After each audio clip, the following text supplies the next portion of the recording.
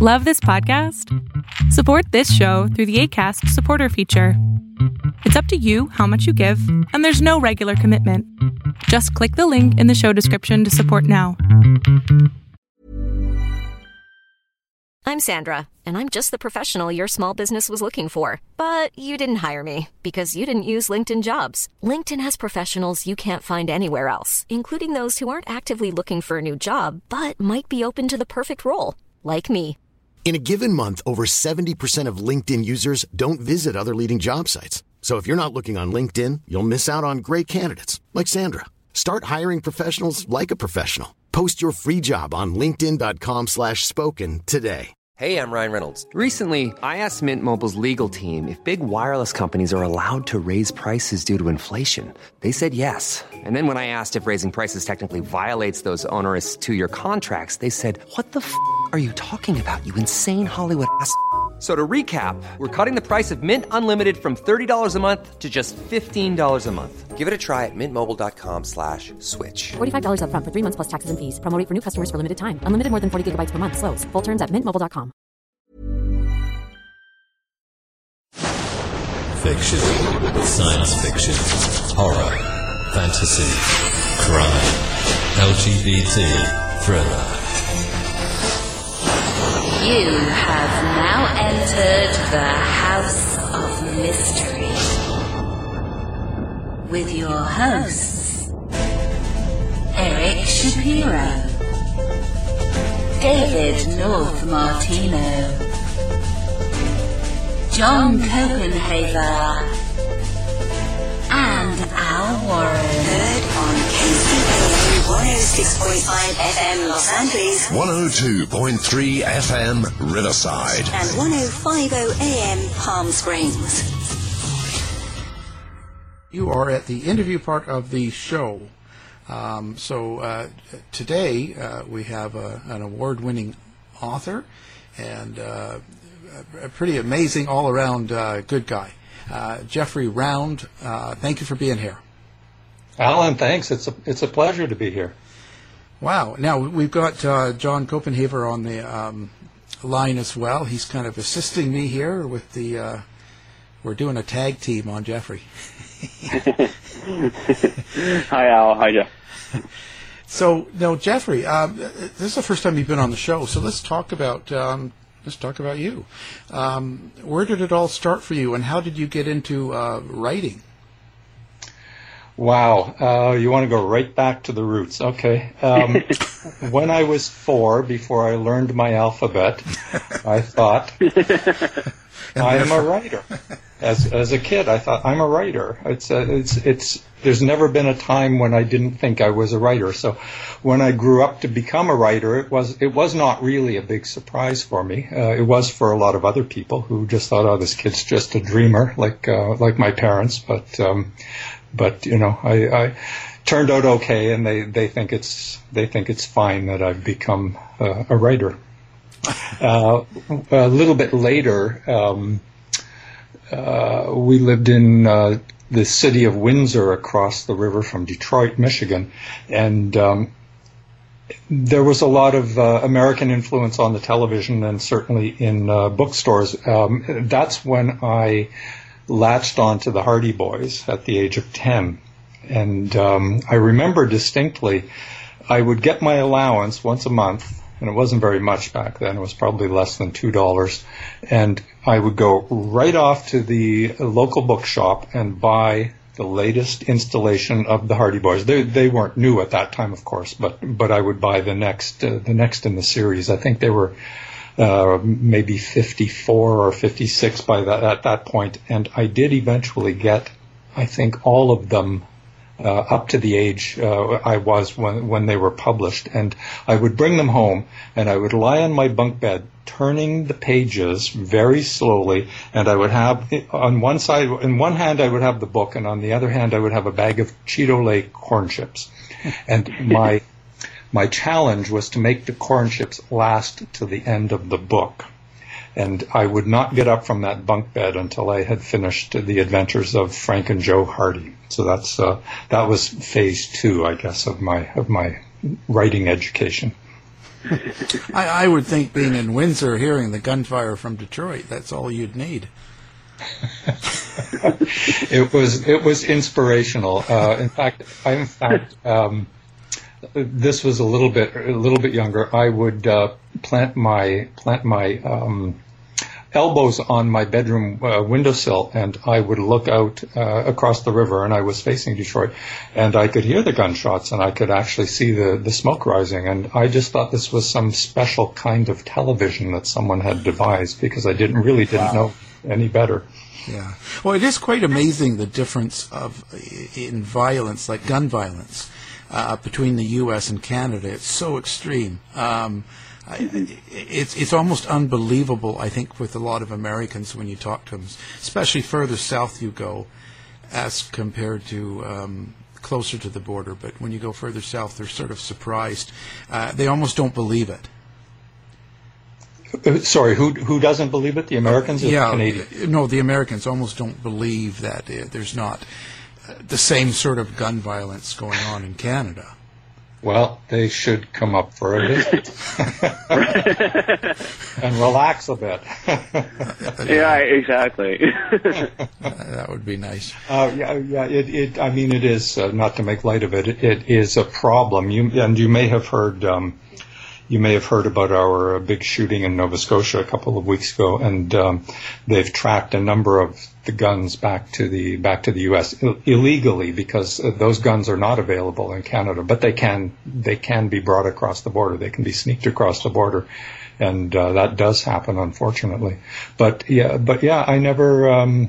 Growing up here, I never really understood the tendency to need to argue with guns. I just thought there are better ways of doing it. So when I hear about the violence south of the border, I'm quite shocked to hear it too. Yeah. I grew up in southwestern Virginia and Appalachia, and I still don't understand the need for it. So I'm not. It's like I don't know. It's definitely a cultural mindset. It's not everywhere.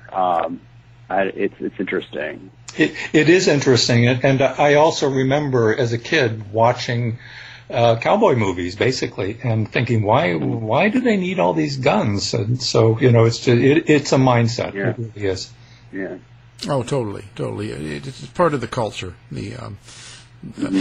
So when was the first time you had a book published? Like when did that start? That was 1997. My first book came out from England. I had written a book called A Cage of Bones, which is not a mystery, even though it sounds like one. I had tried to shop it around in Canada quite a few times to a number of publishers and kept getting turned down. And finally someone said to me, well, did you try anywhere outside the country? And I said, well, no, I'm a Canadian. Shouldn't I be published here first? And that was when the light went on. I thought, okay, I'll send a trial letter to an American publisher, and I'll send a trial letter to a British publisher. So I sent both letters.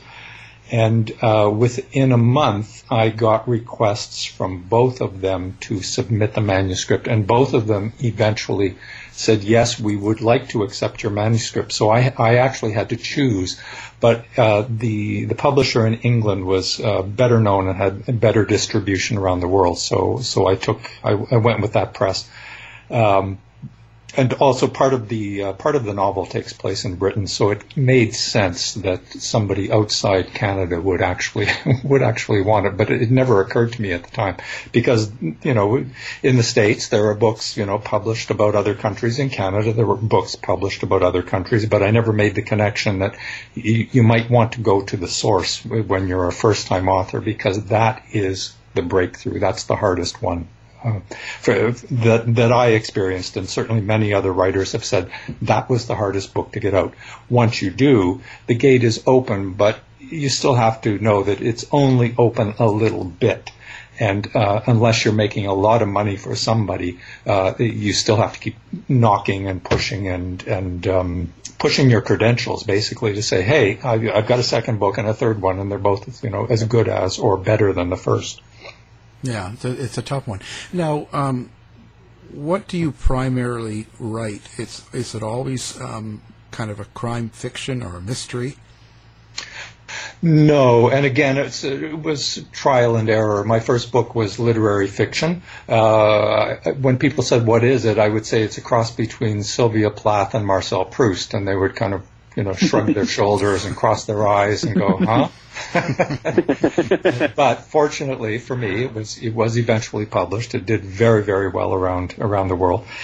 My second book to be written was not to be published, but to be written, was another piece of literary fiction. It was about the Bosnian War in the 1990s, and particularly in Sarajevo. Very heavy-duty stuff.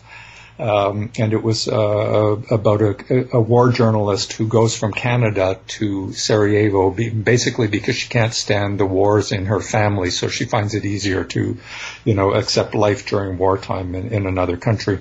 That, again, was another fairly hefty work, and people were just not ready for it at the time. So my third book was actually my first mystery. It's called The P-Town Murders. And it came about in a moment of despair when I couldn't sell the second book. I just took I took a trip with my partner at the time, and we went to Provincetown. And a lot of very strange things happened while we were there, and I met a lot of unusual people. Well, if you know Provincetown, I mean, it is a place of eccentrics. So that's not really that unusual.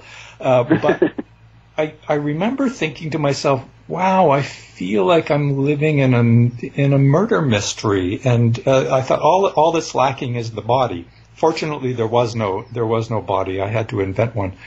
But what really convinced me to sit down and write this when I got home, there were two things actually. One was an incident when I was in the jacuzzi in the condo where I was staying, and I looked out across the way, and there were a pair of binoculars trained on me. I was sitting in the jacuzzi. I thought, okay, I feel I'm being spied on. So this story clicked in my head. I flashed the guy who was watching me with the binoculars, and I got a flash of my own back.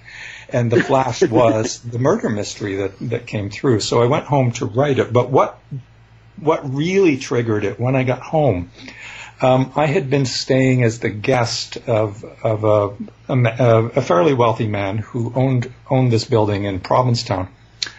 All I knew was I'd never met him. I was hooked up with the place through a friend of a friend. And all I knew was his last name was Bradford.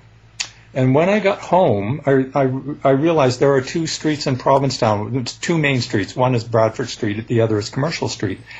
And I phoned my friend, and I said to her, Janice, does your boss, who was the owner of the house, does your boss have anything to do with Bradford Street in Provincetown? She said, yes, he was one of the people who came over on the Mayflower. And I thought, I feel like I've just kind of mainlined something here. And sure enough, that book sold. I sat down and wrote it in 2 months, and that book sold in 2 weeks, whereas the other books had taken me years to sell. And I thought, okay, I think I'm on to something here. It is a comic mystery. I should make that clear. I still wasn't taking mysteries seriously at that point. But from that one, I went to another and another and another. And very soon there were actually 4 of the Bradford. I took his name, the Bradford Fairfax Mysteries, all comedic, all of which take place on in LGBTQ resorts. The Provincetown, the P-Town Murders, Death in Key West, Vanished in Vallarta, and then Bon Ton Roulette was the latest one in New Orleans. So that was the impetus. And then I had an editor who turned to me one day and said, when are you ever going to take mysteries seriously? And I just thought, that's a challenge. Maybe I should do that. And from that actually came the series, the Dan Sharp PI series, that of which Lion's Head Revisited is the sixth and probably last. The seventh and last title. So where did you get your inspiration for for that series, the Dan Sharp mysteries? I would say, Alan, it's where I get all my inspirations from traveling. I'm almost an obsessive traveler. I like to meet people.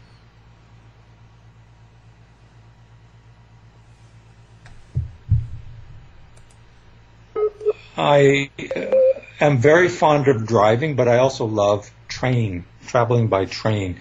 And when I'm in a train, I can just kind of gaze out the window and see the landscape passing by, and it's like I go into like a trance, and I start seeing scenes and characters and hearing dialogue, and it springs to life for me. So really, through travel, I would say more than any other source. I guess the current conditions have dampened that some, hey? Well, I've been spending a lot of time on Google Maps, I have to tell you. It's kind of interesting, but the characters you use in the book, how do you develop them? How does if you don't take them from people you know, where does that come from? So especially in a series of books, if you have a returning character, how do you put together how they're going to develop? I have to say it's like an impulse. It's an intuition, and I'm sure both of you can attest to this. You feel something growing inside you, and you think, okay, that's a reflection of me, but it's not really me. Especially when you get to the dirty nitty gritty. Particularly you, Alan, with the serial killer. You don't ever want to be those people, but on some level, you want to say that you can hear them, you can feel something coming from them, and really that's it. So it's very much, once I get the feeling, how does this character think and breathe, and what does he or she like to eat, or how do they dress, or what does their hair look like? They start to come alive. And in the case with Dan Sharp, the Dan Sharp character.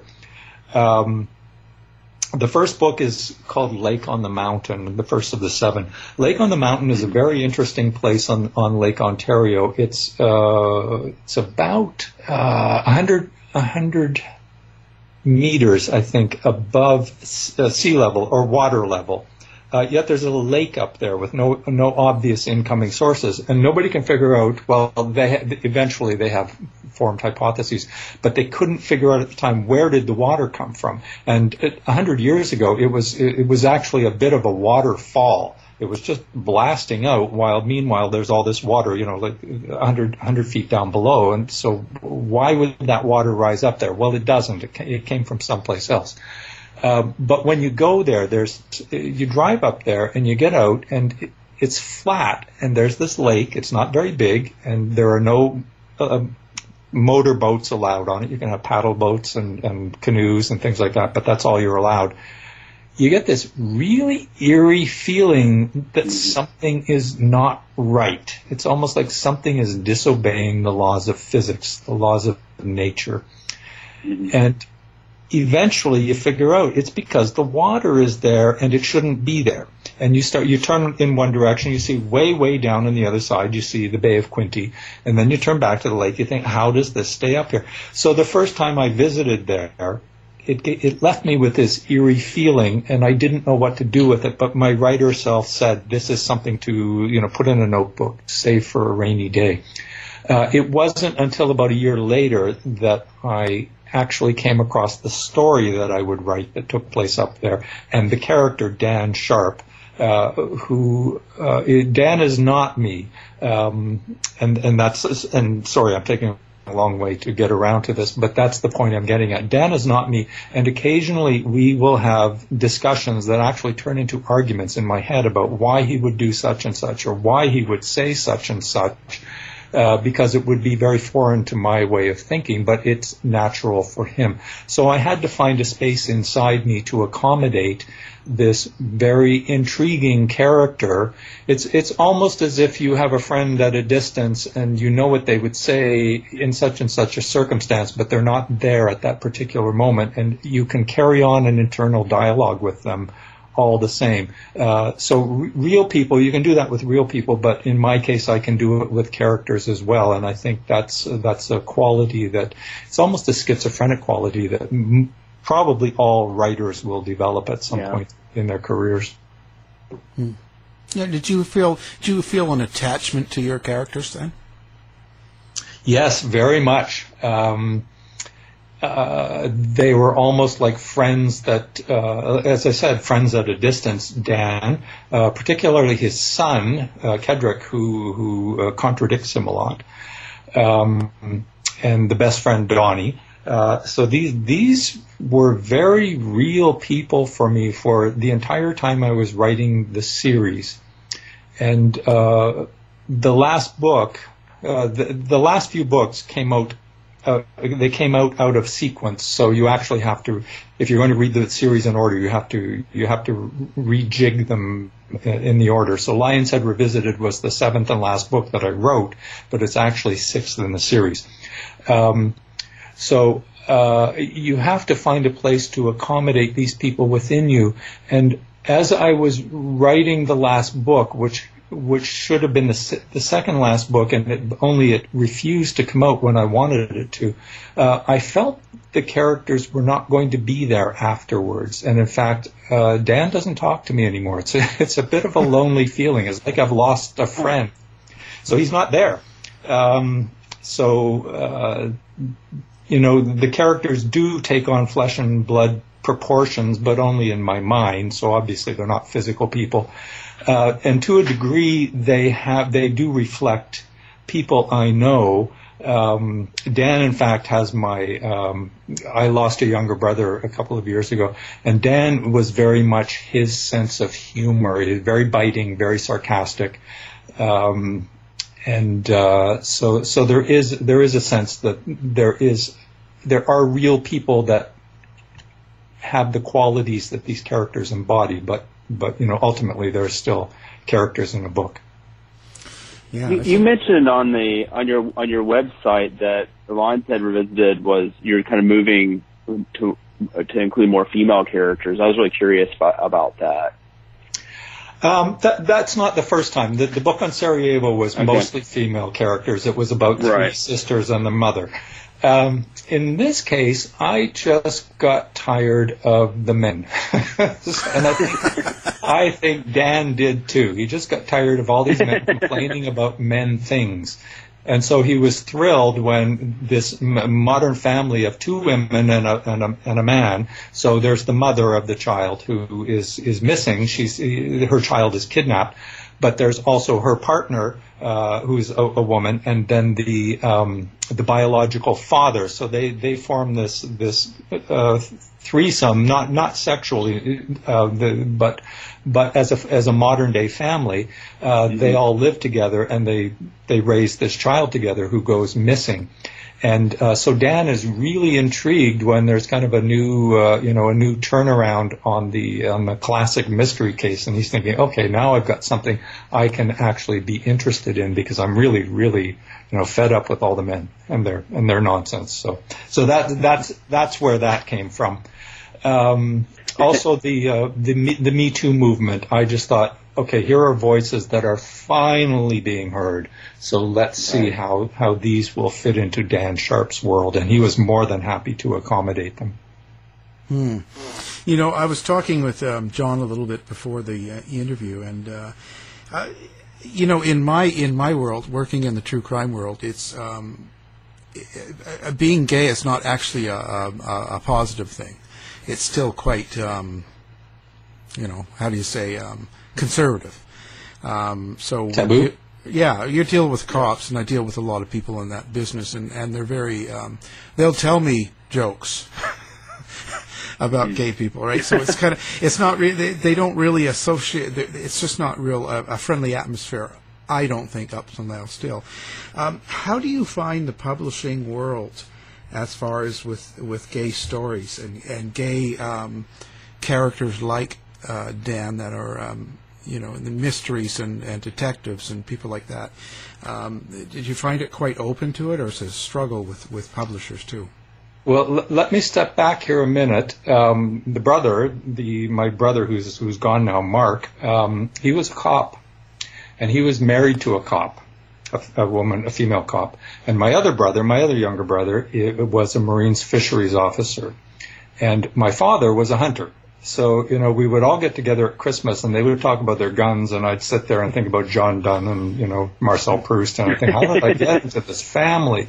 But obviously something wore off on me that I realized I had to make this story in a way that was accessible to many, many people.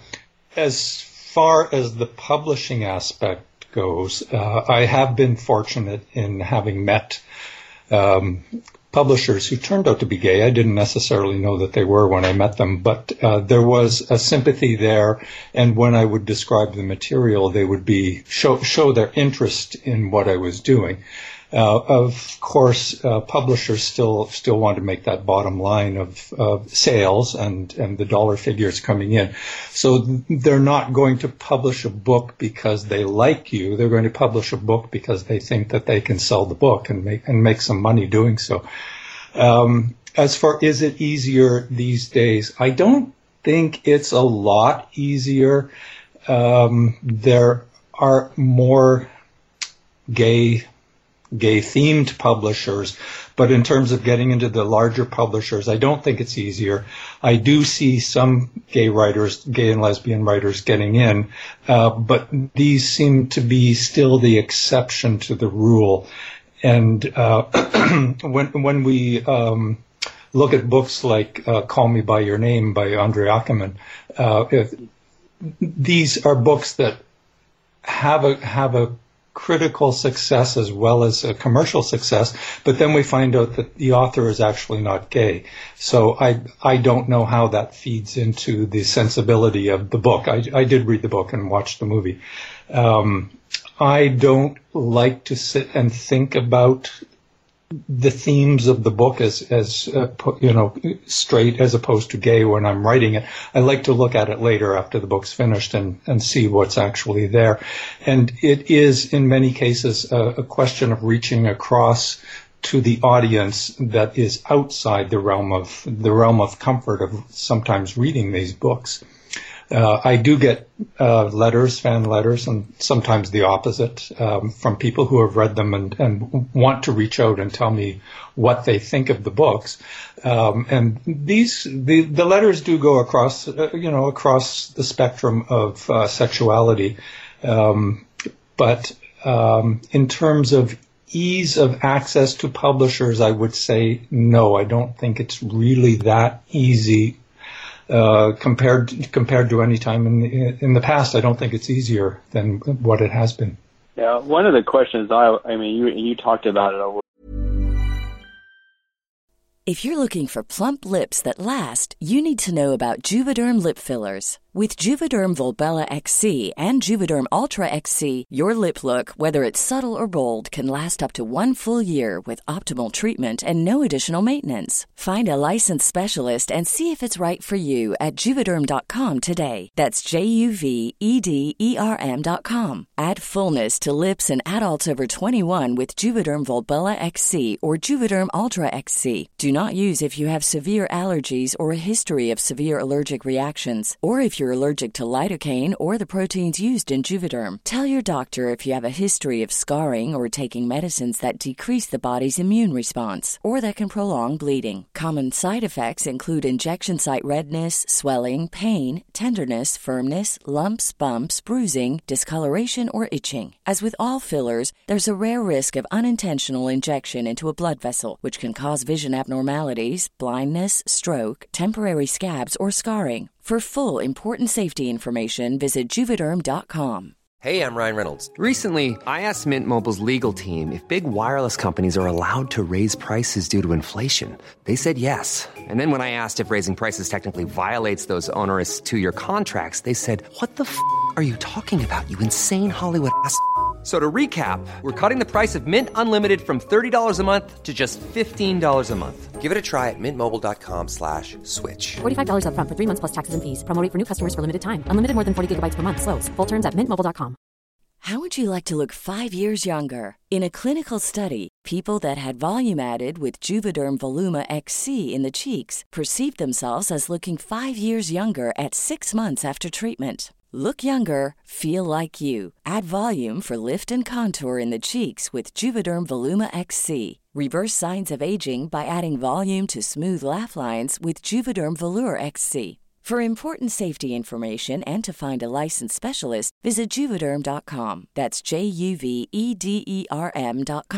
Not for people with severe allergic reactions, allergies to lidocaine, or the proteins used in Juvederm. Common side effects include injection site redness, swelling, pain, tenderness, firmness, lumps, bumps, bruising, discoloration, or itching. There's a risk of unintentional injection into a blood vessel, which can cause vision abnormalities, blindness, stroke, temporary scabs, or scarring. Talk to a licensed specialist to find out if it's right for you. Get up to 30% off wedding jewelry at BlueNile.com and remember the joy of your wedding day forever. Blue Nile offers everything from diamond and lab-grown diamond wedding bands to classic pearls, earrings you can design yourself, even gorgeous sapphire pieces for your something blue. Whatever you choose, Blue Nile's pieces are all graded for excellence, for a lasting memento as brilliant as the love that inspired it. Right now, get up to 30% off at BlueNile.com. BlueNile.com.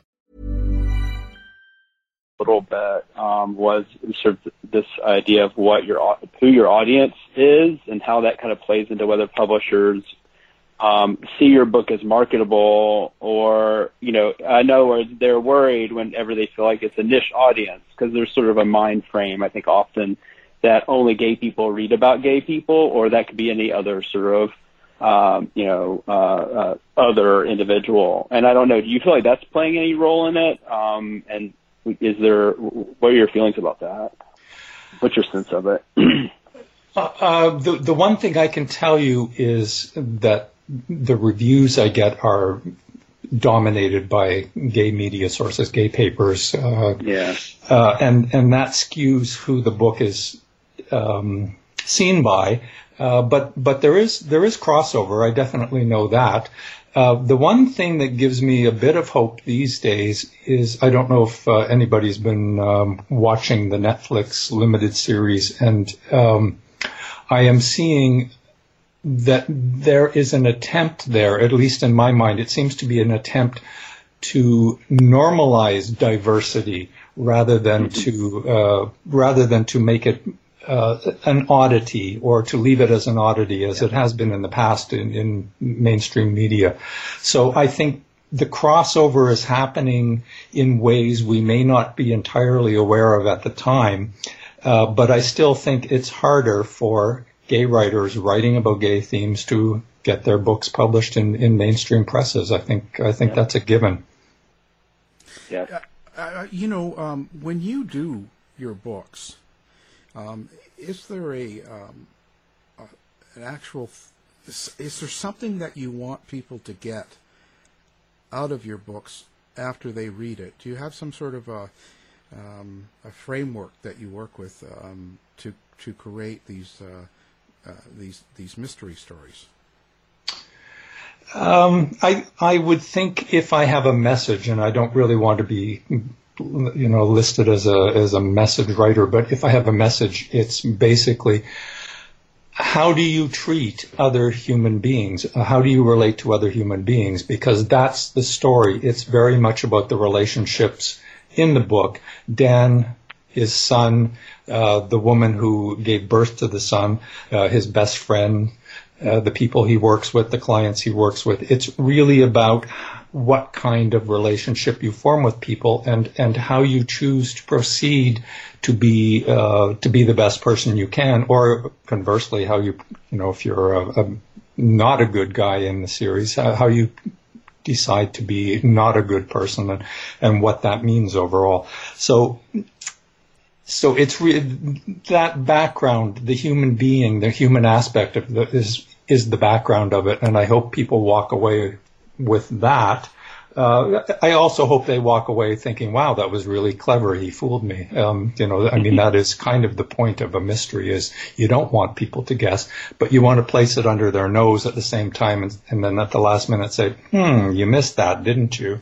And try not to feel too smug about it. So where do you see yourself going now? Like what do you want to venture out in different areas of writing? Do you want to stick to mystery? You've done some standalone books as well. Where do you see your future? I have always written across the spectrum of writing. I mean, I've written plays, I've written screenplays. Drama, I think, is my forte at the heart of whatever I write, which is why I try to put so much of the human element into the mystery. I am making a conscious attempt at this point to wipe the slate clean and start with something quite fresh. I don't think there will be another Dan Sharp book. There certainly won't be another book about Sarajevo in the near future. What I'm working on now is potentially a series that is a bit more in the thriller genre, if we can call it that, and it relates to CSIS, which is the Canadian Security Intelligence Service in Canada, which would be a little bit like CIA, but not quite so extreme. Perhaps a little bit more like MI6 in Britain. But again, it's going to relate to the relationships and the personalities within the story. That's really what is at the heart of any book that I write, is who are these people? What are they about? Why do they do the things they do? And where do they end up because of it? And that's really what I try to examine in all of my writing. What are your biggest influences on these stories? The current one that I'm writing, the CSIS series, probably the biggest influence would be John le Carré. He's a writer that I have a great respect for, and when I'm feeling kind of a little bit disillusioned with the world, I go into his world of disillusionment and I see what's there, and I see how I can rise above it personally, but also use his vision, his wisdom, and try to make a Canadian version of that, but one which will read, internationally, because John le Carré is not just a British writer. He's not just writing about spies. He's writing about human beings and how they find their place in the world. And I think that's what writers do. Mm-hmm. So when you write about this, like you're writing about CSIS and stuff, and the world right now is, especially in the States, is really, I don't know if you want to say paranoid, or there's a lot of conspiracy, and it kind of bubbles over in Canada. Do you find that in writing this book you include that kind of, that conspiracy and paranoid and deep state sort of view? To a degree. I mean, I'm not writing about conspiracy theory, and I like all of my books to reflect reality, but perhaps a heightened reality. In researching the current series, I was very interested to find how before CSIS began, which I believe was in 1984, formally, the CIA did a lot of things in Canada with our permission. They were secret things, they were hidden things, but they did experiments. They were doing work to counteract things during the Cold War. What people sometimes forget, because we tend to look at the world from east to west, but if you look at it from north to south and back again, Canada is situated directly between the U.S. and Russia. So, there's some kind of subliminal worry there, implicit in the fact that if there is ever a war between well, then it was the USSR, but between Russia and the US, there could be a lot of literal fallout in this country.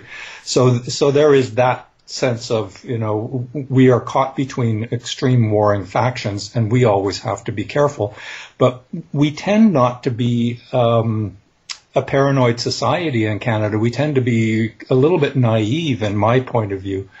And that is one of the secondary themes in the book, is how naive Canada is and how long it can afford to go on being naive in the face of what's happening in the world today.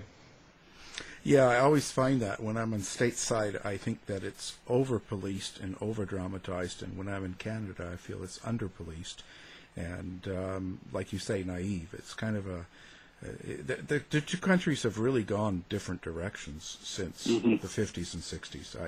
It's kind of unusual feeling going back and forth. So, out of your books, what was your favorite one to write? I'll give the standard writer answer. Each one was the favorite one at the time I was writing it, and that's true. If I look back, and Alan, I think you've had 15, 16 books. How many have you had? Yeah, I think there's 16 now published. Okay, so I'm at 15. 15 published, not 15 written. I've got a couple sitting in a drawer, literary novels that I can't sell.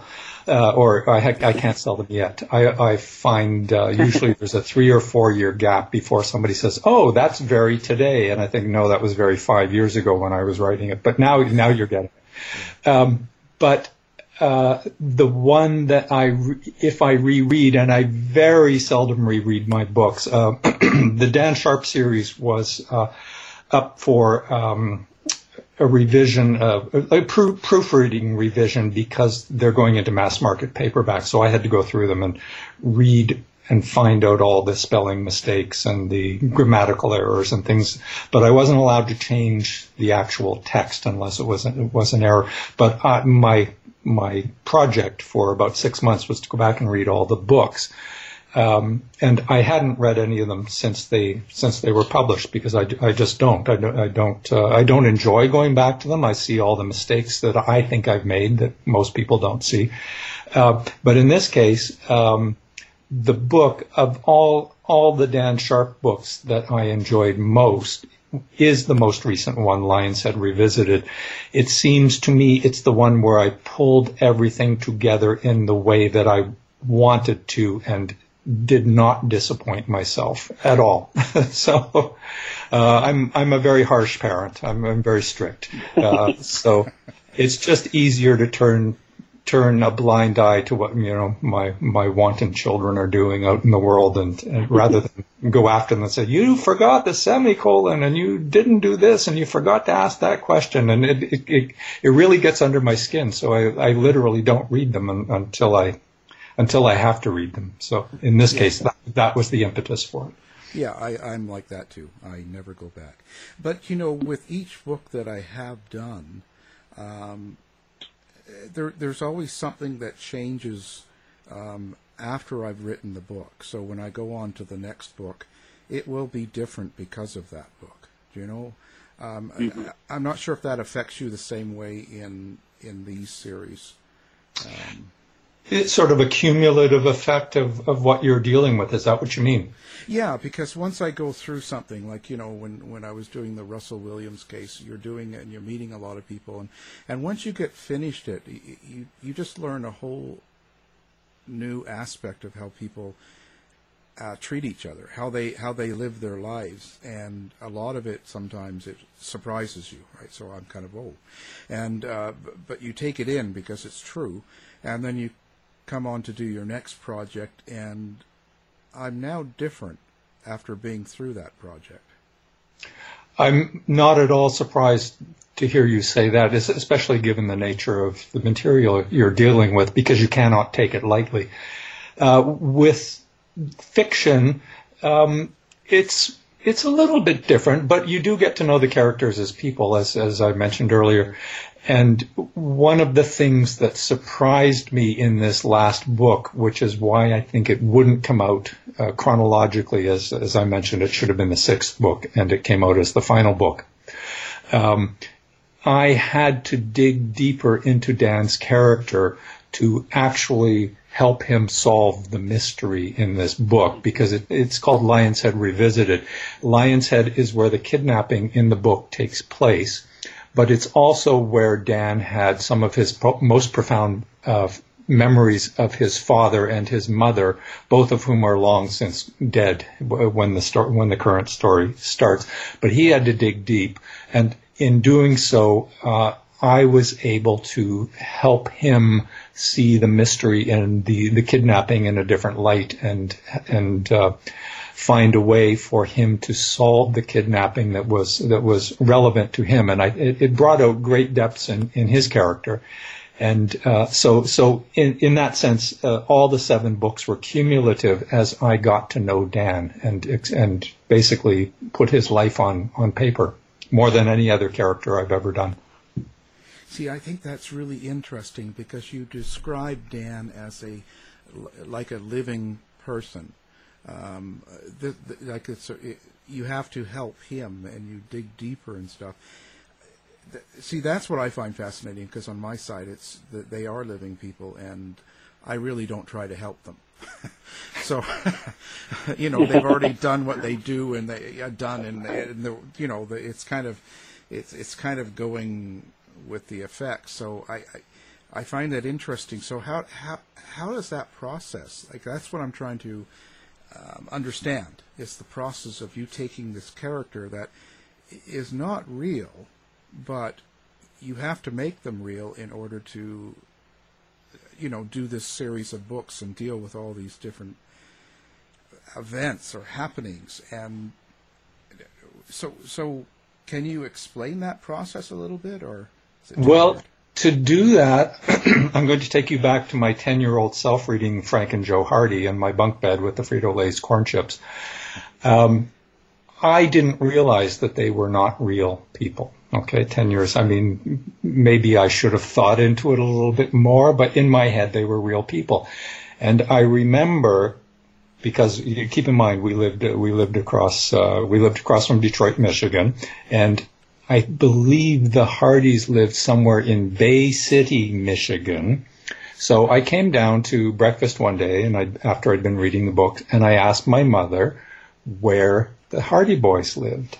And she looked at me and she said, "They're not real. You realize that, don't you?" And I was heartbroken. I stuttered and I said, but they could be, couldn't they? Because I was unwilling to give up that reality that they actually existed and had solved, all 54 murders by the age of 17, or crimes by the age of 17, whatever it was, with the help of, Fenton, their father. So for me, characters, if I'm deeply invested in them, on some level, they have to be real. And for Dan, he and I struggle because we are definitely not the same person. And he would say things and do things. I think, I don't agree with that. But psychologically, it wouldn't make any sense for me to force my actions and my thoughts on him, because then I would walk away thinking I've just falsified a character, or I've falsified a person. It's like lying about somebody. And I would not be able to believe in him. So I had to give him full rein to do and think what he would do as a person. So he had become so fully dimensional in my head that eventually I would know, what he would have for lunch, what he would wear, what he would not wear, what he might, what toothpaste he would buy, or whether he would have his hair cut short or long. And these would ultimately have very, very little to do with my personal predilections.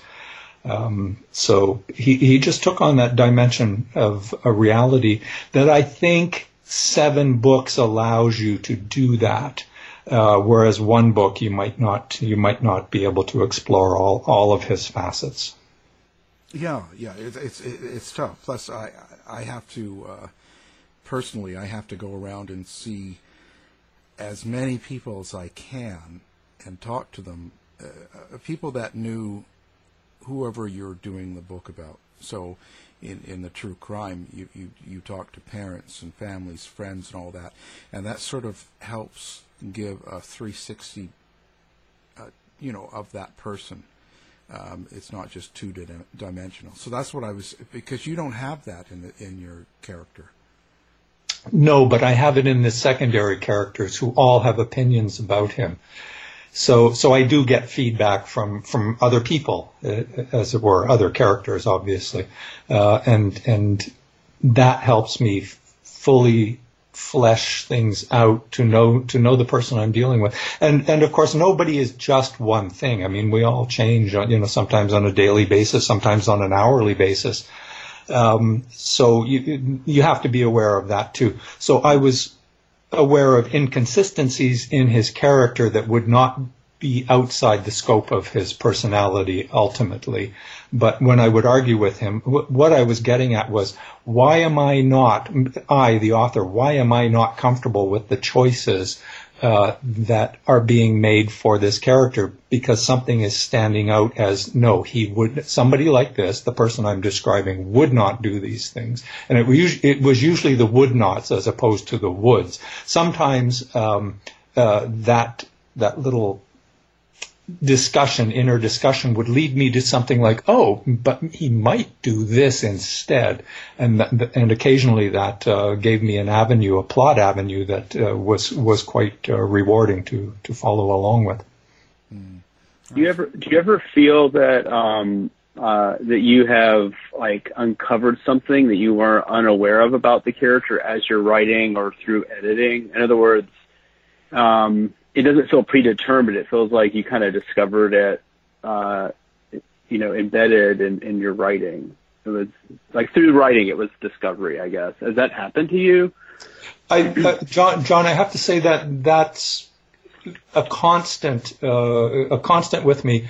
I try very hard not to edit my thoughts while I'm writing, because I find that's a deterrent to actually getting things on page.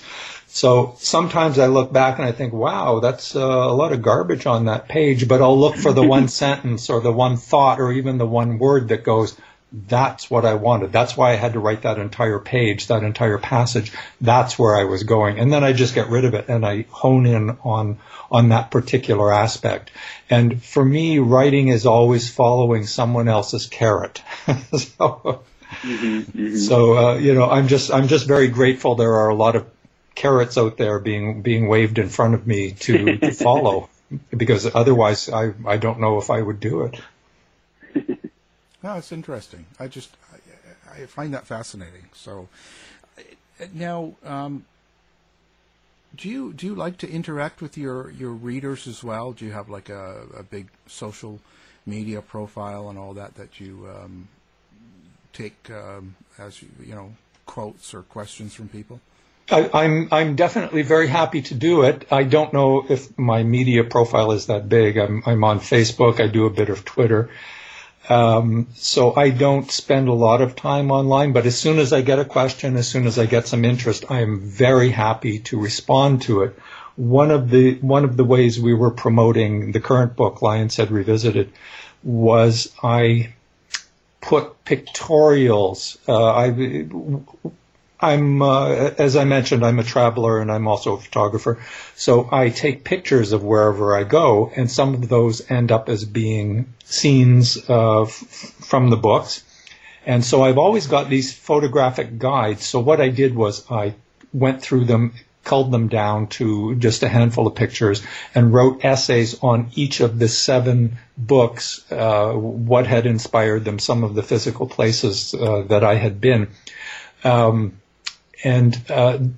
After I had done that, I realized I had gotten so many questions on Facebook, I went ahead and took out the best of the questions and actually sat down and answered directly all of those questions. There were about 10, and made an entire other essay on just the questions that had come out of readers' imaginations, and that inspired me too. So yes, it's something I do like to do, but I'm not, as I said, I'm not really someone who sits online all day and waits for I don't wait for people to ask me questions. That was better that way. I'd much rather wait for them to offer me to take me out for a drink. Yeah, it's better that way. No, do you? Well, that's funny because when you travel, for me, I write when I travel. I can't write a lot of narrative at home. Do you find that as well, or it doesn't matter to you? One of the best scenes I wrote, again in the current book, I was on an airplane. I think I was flying to New Orleans, and I realized that I had a scene coming up in the book, the current book, the one that's just out, that takes place while somebody's in an airplane looking down at the ground and imagining what's going on there. I thought, hey, I'm in an airplane. Why don't I look out the window and imagine what's going on there? And it was actually one of the most vivid scenes I've ever written. In the book, it takes place in a helicopter. Dan has found a clue to the kidnapping at Lion's Head, which is a geographical location 4 hours north of Toronto. He comes back with the clue. The police say, hey, we need to get you back there, but we can't spend all the time driving. We're going to take you in the helicopter. So he's up in the helicopter. He's reimagining the scenes from his childhood as they're passing below him, and he's seeing what's going on there. So yes, I love to write while I'm traveling. Trains are my favorite, but I even write in subways sometimes when I'm trying to avoid being jostled and pushed and shoved and trying to get away from those knapsacks that everybody's wearing these days, or not these days. Currently, nobody's on the subway, I don't think. Pretty quiet. Yeah. No, yeah, I'm that way too. I love traveling and writing, so it works. Wow. So let's give out your website. So if people want to come and check out your books and find out more about you, where is it that they go?